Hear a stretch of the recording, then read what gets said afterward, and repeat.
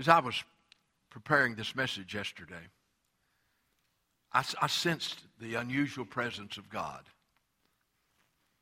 in a special way. And anytime I feel that when I'm studying and praying, I know God has a special work that he wants to do in your life. And I want you just to open your heart to him today. And you're going to have a wonderful opportunity as we go through the service just to worship Jesus and to exalt him. I'm excited about what God's going to do in you because I know he's going to do it in me again. Aren't you amazed at how the Bible, which is the infallible, inerrant, living Word of God, just can take 5 or 6 verses and just tell you the whole story. In other words, you've got Matthew, Mark, Luke, and John that give us the great Gospels, account of the life and ministry and death and resurrection of Jesus. Then you get over in Acts and the other epistles. But I'm telling you, you just come across a passage and it becomes, you say, man, this is just about the clearest explanation of why Jesus came and the clearest explanation of what Jesus did and the clearest explanation of what Jesus is doing now in 6 verses. I mean, 6 verses. And I just marveled. I said, Lord, Paul just had, somehow the Spirit of God, when he was writing Philippians, said, Paul just, and he just told it. And in 6 verses, he told the whole gospel story. He did, without question. And that is found in Philippians chapter 2, verses 5 through 11. And here you have the whole Christmas story, but you have the gospel, the absolute, clear, unmistakable gospel, the good news of Jesus Christ. So it'll be on the screen. Now, let's just read it together. And I want you to notice, and I got this idea from somewhere else years ago. It's kind of easy to remember. Paul talks about the cradle, the birth of Christ. Then he talks about the cross in these 6 verses. And then he talks about the crown. And then he talks about his coming in 6 verses. So let's look at it as we read these verses together. It says, let this mind be in you. You just follow me as I read it, and you read it too. Let this mind be in you, which was also in Christ Jesus, who being in the form of God, in other words, you know, the word there in the Greek is he was the same substance. The word ousia is deity. Deity. Jesus is 100% man, the Son of Man, but he's 100% God, full deity, in the person of Jesus of Nazareth.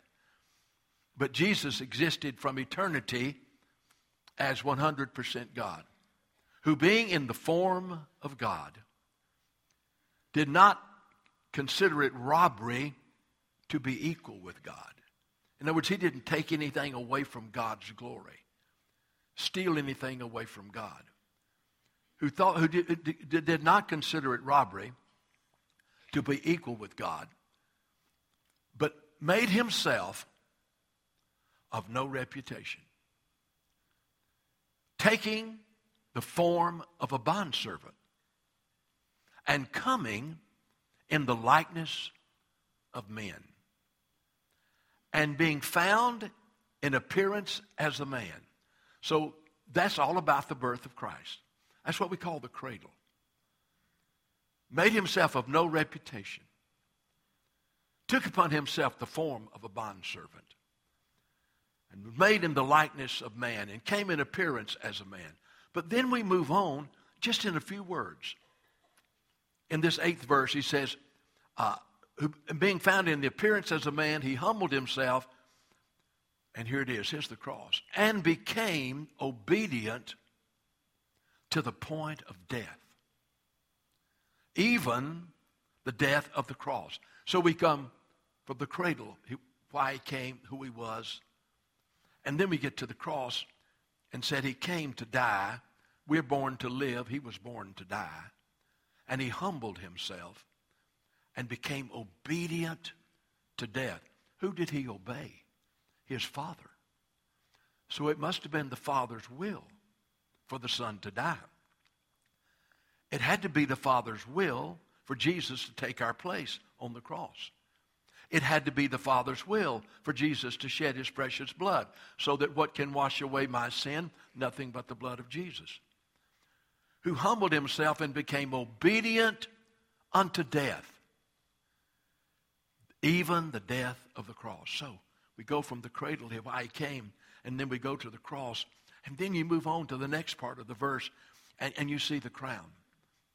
In the next verse, it says in verse 9, therefore, since he humbled himself, came as a bondservant, came in the likeness of men, therefore, since he was obedient to the death, even the death of the cross, therefore, God has highly exalted him and given him the name that is above every name.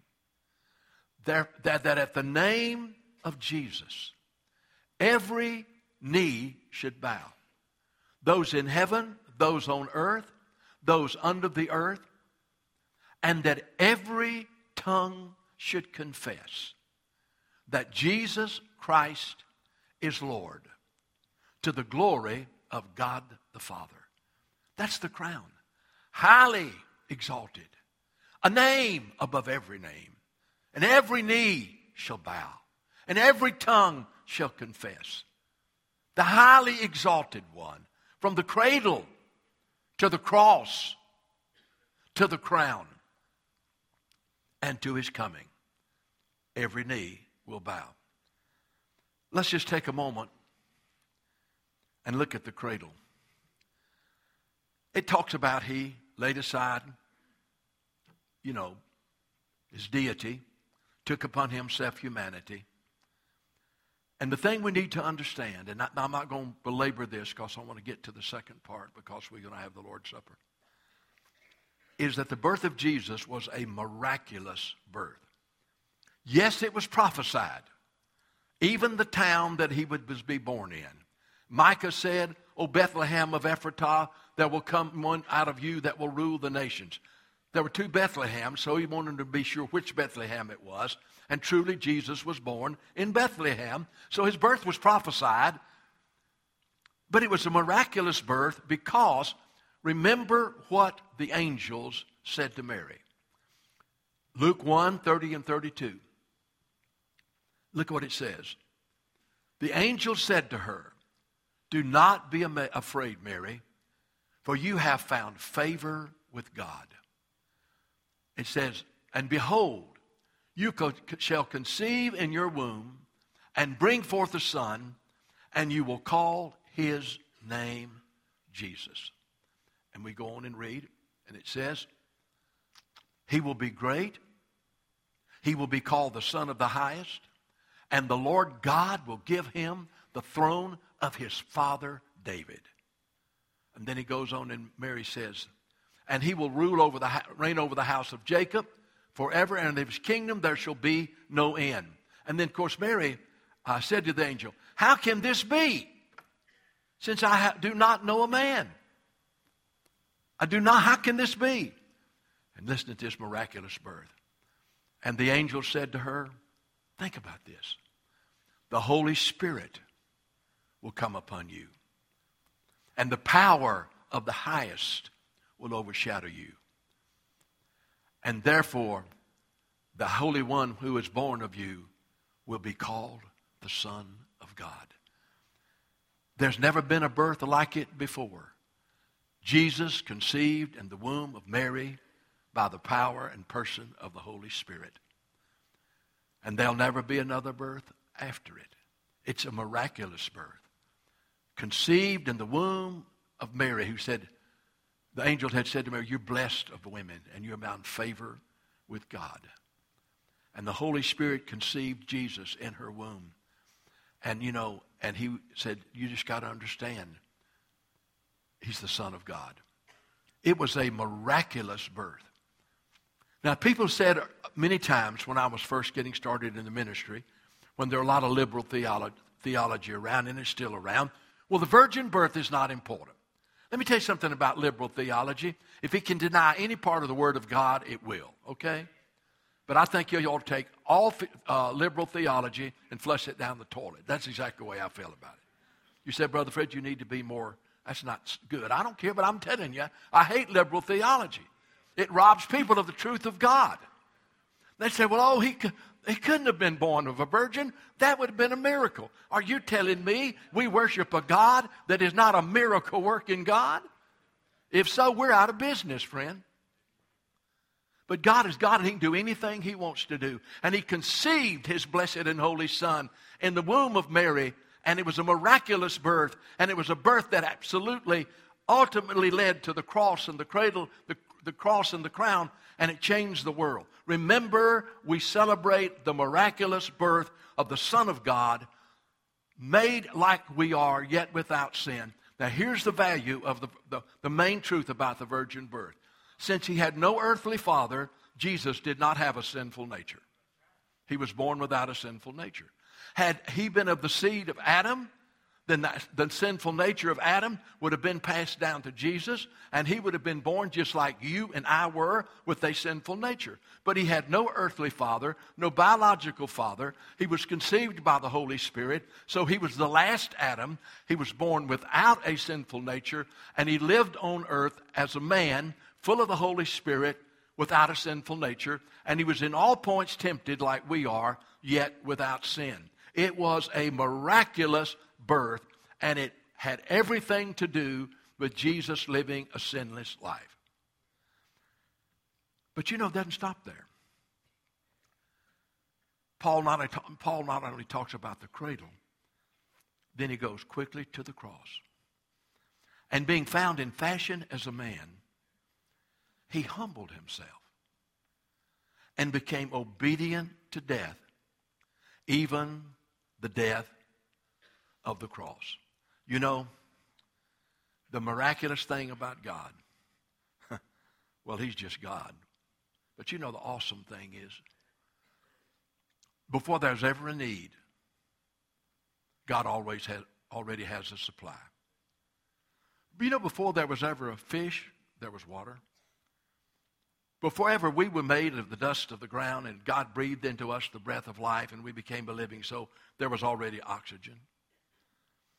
I have found over the years that before you ever have a need, God already has a supply. We've seen that in Luke 4:18. We started, just from a few people. And we needed somebody to do this and somebody to do that and somebody to do this. We never had to search. They just showed up. I said, Lord, you already had these people ready. You already had the place ready. And see, I just once again saw that before there's ever a need, and by the way, you have a need this morning. I want to tell you something. You're saying, I'm wondering if God can supply my need. I want to tell you, before you ever had a need, God had the supply. And that leads me to say, Adam's sin did not catch God by surprise. He created man with a free will. And He gave him a choice. Now, you can eat of all the trees of the garden. But if you eat of the tree of the knowledge of good and evil, you will die. Now, the reason was because God didn't want, Adam and Eve already had the knowledge of good and evil, and they knew that they could go to the Father anytime, and because they had perfect fellowship with the Father, and the knowledge of good and evil would come out of their relationship with God. And they already had that. And so He said, if you depend on anything else, if you eat of the tree of the knowledge of good and evil, you will die. He had a choice. He could eat or not eat. He ate. Eve ate. Sin entered the bloodstream of the human race. And it's still rampant all across this world. But this didn't catch God by surprise. Did you know before there was ever a cross on earth, there was a cross in the heart of God? Did you know what? Oh, yeah. It was God's plan when man sinned, and he knew we would sin. Did he cause us to sin? No. Did he want us to sin? No. But he gave us a free will. And so therefore, he didn't want a bunch of robots that had to obey him and love him and follow him. He wanted people to love him and obey him and follow him out of their heart because they made that choice. But you know, God had a plan. I want you to listen. Look at 1 Peter. In Galatians 4:4 is the first verse I want you to see. Look what it says. But when the fullness of time had come, God had the exact time. God sent forth his Son, born of a woman. Notice no mention of a man. Sinless nature. Born of a woman, born under the law. Well, why? What was the purpose of it? Goes on and says, to redeem those who were under the law, that we might receive adoption as sons. So, in God's perfect timing, Jesus invaded this world. Born under the law, kept it perfectly, sinless, to redeem those that were under what the Bible calls the curse of the law. And so God had a plan, had a perfect full time. Jesus was right on time when he came. I hadn't thought about this, but I'm going to tell you something. He's going to be right on time when he comes back again. Hallelujah. He's not going to be late. And so, listen, there was a cross in the heart of God before there was ever a cross on a hill called Golgotha. You know, the Bible says that. In 1 Peter, I thought it was Timothy. Well, let's find out. Look at 1 Peter 1:18 through 21. Let's see if that's the right verse. Okay, that's the right verse. You say you ought to be sure. Give me a break. Come on. Knowing that you were not redeemed with corruptible things such as silver and gold from your aimless conduct received by the tradition of your fathers. Read on. But with the precious blood of Christ as a lamb without spot and blemish. We weren't bought. Our soul and eternal life was not purchased with silver and gold, but the only way it could be purchased was with the precious blood of Christ as a lamb without spot and blemish. But now look on. He indeed, now listen to this, was foreordained before the foundation of the world. It was God's plan before the foundation of the world that his Son would redeem us by his precious blood. He indeed was foreordained before the foundation of the world, but was manifest in these last times to you. And it goes on and say, who through him believe in God, who raised him from the dead and gave him glory, so that your faith and hope might be in God.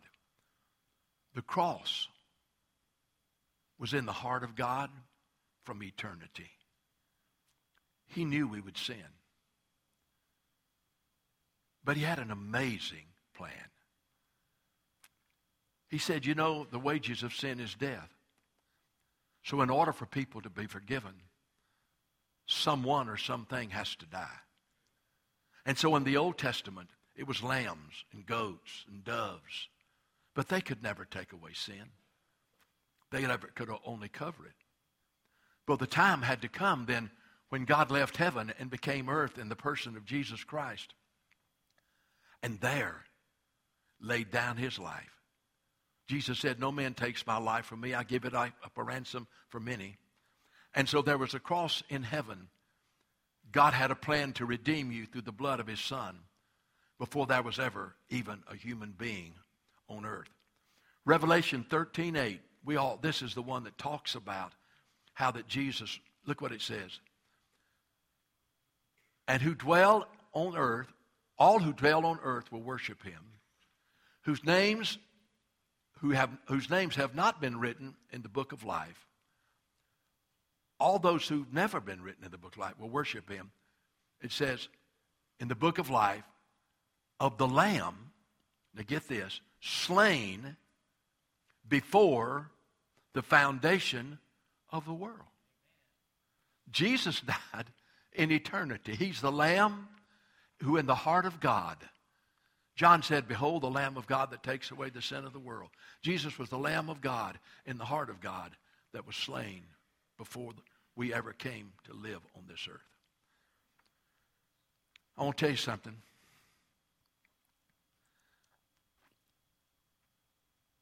We'll never understand and we can never exaggerate. We can never fully appreciate on this side of heaven, I think, the cross.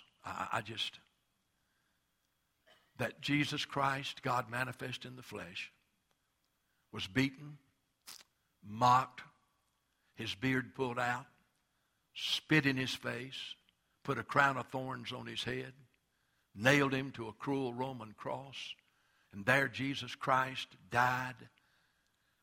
The Bible says the Lord placed on him the sin of us all. Did you know all your sin was on Jesus when he was on that cross? My God, all my sin was on Jesus when he was on that cross. He made him to be sin for us who knew no sin. The Lord has laid on him the iniquity of us all. And so as we come to the cross, it's hard to wrap our arms around how awesome God's plan is and what an awesome thing Jesus did. No wonder the Apostle Paul said, God forbid that I should glory except in the cross of the Lord Jesus Christ, for whom I've suffered the loss of all things. You know, that's why after Paul was converted and spent that time alone with Jesus in the desert, and Jesus gave him Galatians, Ephesians, Philippians, Colossians, 1st and 2nd, gave him the Word of God. That's why Jesus went into detail with Paul about the Lord's Supper.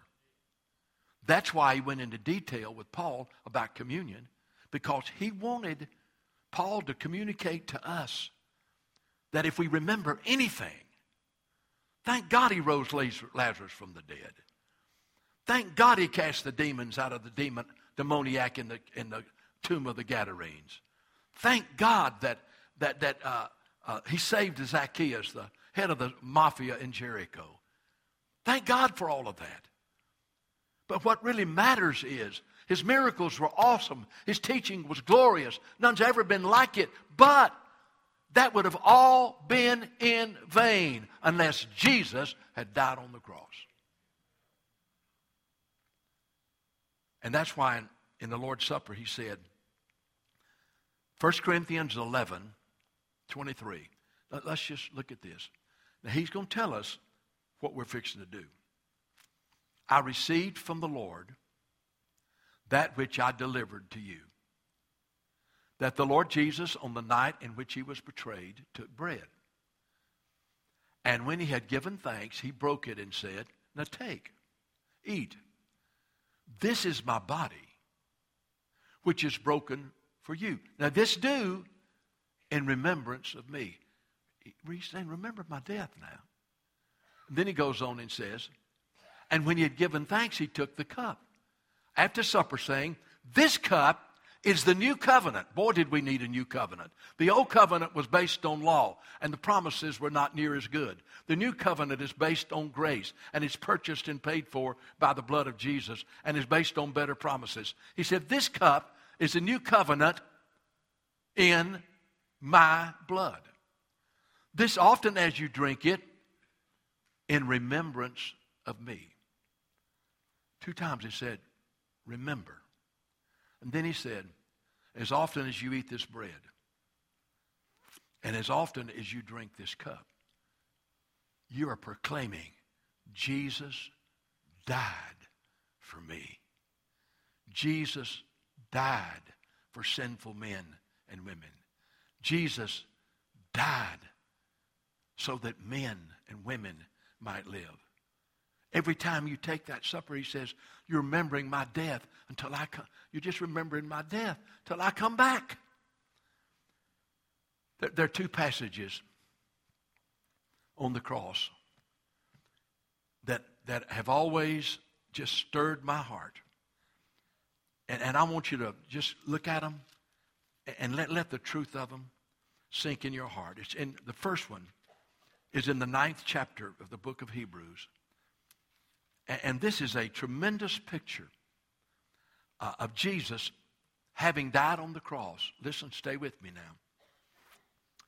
He goes into heaven. And on earth, there was an earthly tabernacle. The outer court, the holy place, the Holy of Holies. In the Holy of Holies on earth was the Ark of the Covenant and the mercy seat. And the high priest would go in there on the Day of Atonement and would sprinkle the mercy seat with the blood of a goat or a lamb to cover their sins for a year. But now, the writer of Hebrews says, now Jesus, when he died on that cross, then he went into heaven. Now look what he did. But Christ came as a high priest of good things to come, of a greater and more perfect tabernacle. There was a tabernacle on earth, but there was a heavenly tabernacle. And so Jesus doesn't go into the Holy of Holies on earth and sprinkle the mercy seat. He goes to the Holy of Holies in heaven and sprinkles the mercy seat. It says, with a greater and more perfect tabernacle made with hands, that not of this creation. Now listen to this. This is what always has stirred me. Not with the blood of goats and calves, but with his own blood. He entered the Holy of Holies in heaven. Not with the blood of goats and calves, but with his own blood. He entered the most holy place, having obtained eternal redemption for us. Now you know what he did in the Holy of Holies? He took his own blood, and 7 times he sprinkled the mercy seat with his own blood. And now when God sees you in Christ, when he sees you in Christ, you know how he always sees you? He sees you through the mercy seat. That's the way he sees you. He looks right through the mercy seat and sees our sins washed away. I'm talking about saved people by the blood of the Lamb. And God sees us through the mercy seat. No wonder he forgives us. No wonder our sins and iniquities he can remember no more. Because the mercy seat in heaven is sprinkled, covered with the blood of Christ. And it says, if the blood of goats and calves, it says, if the blood of goats and calves, ashes of heifer, sprinkling the unclean, sanctifies the purifying of the flesh. Now look at the next verse. How much more shall the blood of Christ, who through the eternal Spirit offered himself to God, without spot to God, cleanse your conscience from dead works to serve the living God. Today, if you're saved, today, if you're forgiven, today, if you're a child of God, God looks at you, hallelujah, through the mercy seat, sees it covered with the blood of Christ, and says, you are forgiven, hallelujah, you're forgiven. And it's not because of anything you ever did. It's because the mercy seat in heaven is covered with the blood of the Son of God. How in the world could anybody ever believe and teach that you're saved by good works? God have mercy. If you could be saved by good works, why in the world would Jesus do all he did? All of our righteousness is as filthy rags. I wouldn't trust the best 5 minutes of my life to get me into heaven, not much less the worst 5 minutes of my life. So, man, you get to thinking about the cross, the cradle, but then there's the cross. And then there's one other picture of what Jesus did for us. In chapter 10 of Hebrews, 11 through 14, just look at this. You know how sufficient the cross is. Every priest stands ministering daily, offering repeatedly the same sacrifices, which could never take away sin. See, Jesus had not come, so they'd go there and to the inner court and sprinkle, the blood. They'd have the outer court where the bronze altar was, and they'd kill the lambs and shed the blood, and then they'd go into the holy place and minister, but they never did get to go in the Holy of Holies. It says, and so the work was never done. When the Holy the high priest once a year. And every priest stands ministering daily, offering repeatedly the same sacrifices, which can never take away sin. But look at this. This man, by the way, his name is Jesus. This man, after he had offered one sacrifice for sin forever. Man, one sacrifice for sin forever. Sat down at the right hand of God. Because it was finished. No more sacrifices. No more goats, no more lambs. Hey, sin past, present, and future had been paid in full by the Son of God. He offered one sacrifice of sin forever. And he goes on a couple of verses down and says, for by one offering, he perfected those who are being sanctified. All right? A miraculous birth, but a marvelous, all-sufficient death. The cross. And that's what we're going to observe right now. We're going to take the unleavened bread and remember his death. We're going to drink of the fruit of the vine and remember his death. And we're going to thank him that he died in our place. And that because he died, we can be forgiven and we can live. I'm going to ask our men to come at this time. And we're going to pass out the unleavened bread. And together, on this season of the year when we celebrate his birth, man, we're going to glory in his death so that there can truly be joy in our heart. Joy in our heart because the Lord has come to us and forgiven us. Father, bless now the passing of these, the bread, unleavened bread and the fruit of the vine. Lord, let us remember this is the body of Jesus that was broken for us. This is the blood of Jesus that was shed for us. And let us glory in the cross. Let us glory in the cross. Thank you, Jesus. Amen. Go ahead. On the night in which he was betrayed, in that upper room, he washed the disciples' feet, showing them the heart of a servant. But then he observed the Lord's Supper with them, or the Last Supper.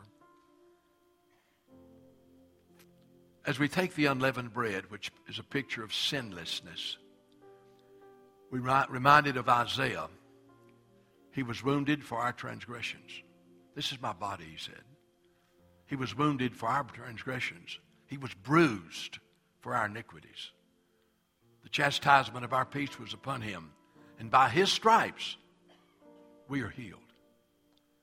He said, this is my body, broken for you. Take it and eat it.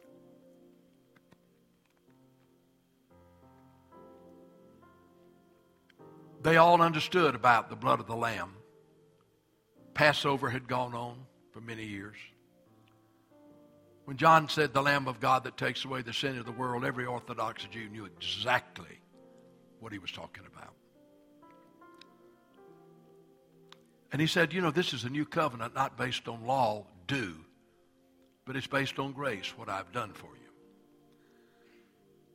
He said, this is the new covenant in my blood.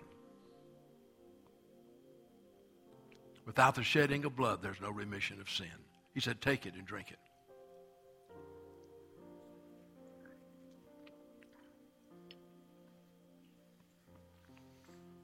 As I reflected on this,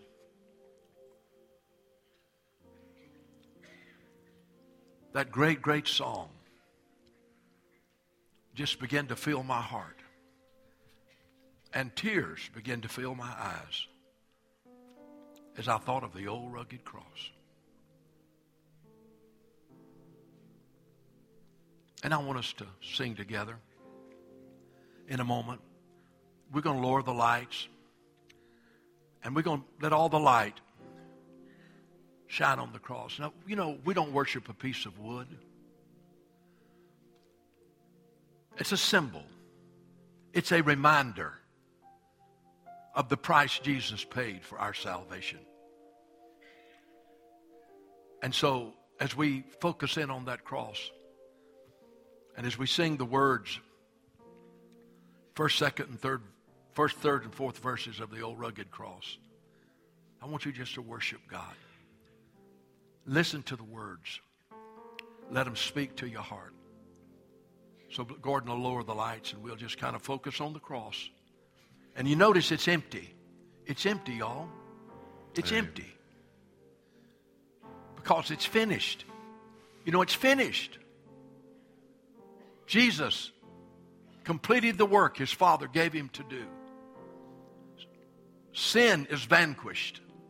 The world, the flesh, and the devil are defeated because of the old rugged cross. Sing it to the Lord. On a hill far away stood an old rugged cross, the emblem of suffering and shame. And I love that old cross, where the dearest and best for a world of lost sinners was slain. So I'll cherish the old rugged cross till my trophies at last I lay down. And I will cling to the old rugged cross and exchange it someday for a crown. In the old rugged cross, stained with blood so divine, a wondrous beauty I see. For 'twas on that old cross Jesus suffered and died to pardon and sanctify me. So I'll cherish the old rugged cross till my trophies at last I lay down. And I will cling to the old rugged cross and exchange it someday for a crown. To the old rugged cross I will ever be true, its shame and reproach gladly bear. Then he'll call me someday to my home far away, where his glory forever I'll share. So I'll cherish the old rugged cross till my trophies at last I lay down. And I will cling to the old rugged cross and exchange it someday for a crown. But you know, in Philippians 2, it goes from the cradle to the cross to the crown. And we notice in Philippians 2, 9 through 11, God has highly exalted him. Now we're talking about Jesus. That cross is empty. Jesus is alive. He's alive. It is finished. He's seated at the right hand of the Father. with all authority in heaven and on earth. So therefore God has highly exalted him and given him the name above every name, that at the name of Jesus every knee shall bow and every tongue will confess that Jesus Christ is Lord, to the glory of God the Father. Remember, his name is above every name. Jesus. When you mention his name, everything changes. You can be in a room. You can be at the table with your family. There's something about that name. There's power in his name. Power. And at the name of Jesus one day, every knee is going to bow. And guess what? Every tongue is going to confess. Not some, but every tongue is going to confess what? Jesus Christ is Lord. To the glory of God the Father. What a glorious, glorious crown. He's the King, y'all. Jesus is the King. He's the King. The Father has put it all in his hands now. And there's a song that we love to sing. And I want us to just acknowledge that he is crowned right now. It's called All Hail King Jesus. All Hail Emmanuel. Just worship Jesus and sing this to him right now. Would you join with us as Ed leads us in singing this? All hail King Jesus, all hail Emmanuel, King of kings, Lord of lords, bright morning star, and throughout eternity I'll sing his praises, and I'll reign with him throughout eternity. All hail King Jesus, all hail Emmanuel, King of kings, Lord of lords, bright morning star, and throughout eternity I'll sing his praises, and I'll reign with him throughout eternity. You know, the cradle, the cross, the crown. But he's coming back. Oh yeah, he's coming. Every knee is going to bow. I got to thinking of the great white throne judgment. I saw the dead, small and great, stand before God. And the books were opened. And men were judged according to what was written in the book. And whoever was not found in the book of life was cast into the lake of fire. You know, Jesus is king. He's crowned. And he's coming back. He's coming back, I'm telling you. So let's just sing that celebration song. That the king is coming. He's coming, y'all. It's sooner than you think. He's our hope. Amen? Sing it to the Lord. The King is coming.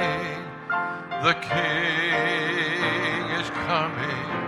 I just heard the trumpet sounding, and now his face I see. Oh, the King is coming. The King is coming. Praise God. He's coming for me.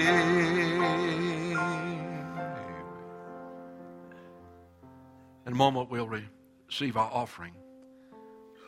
But before we do, There's a song we sing at Christmas that we could sing every day. 3 parts of it. And this will be kind of our way of saying to Jesus, this is how we feel. This is where we are this morning as we approach his birth. We'll sing that, and then I'll pray, and then we'll receive our offering. Go ahead. Lead us, Brother Fred. Oh, come, let us adore him. Oh, come, let us adore him. Oh, come, let us adore him. Christ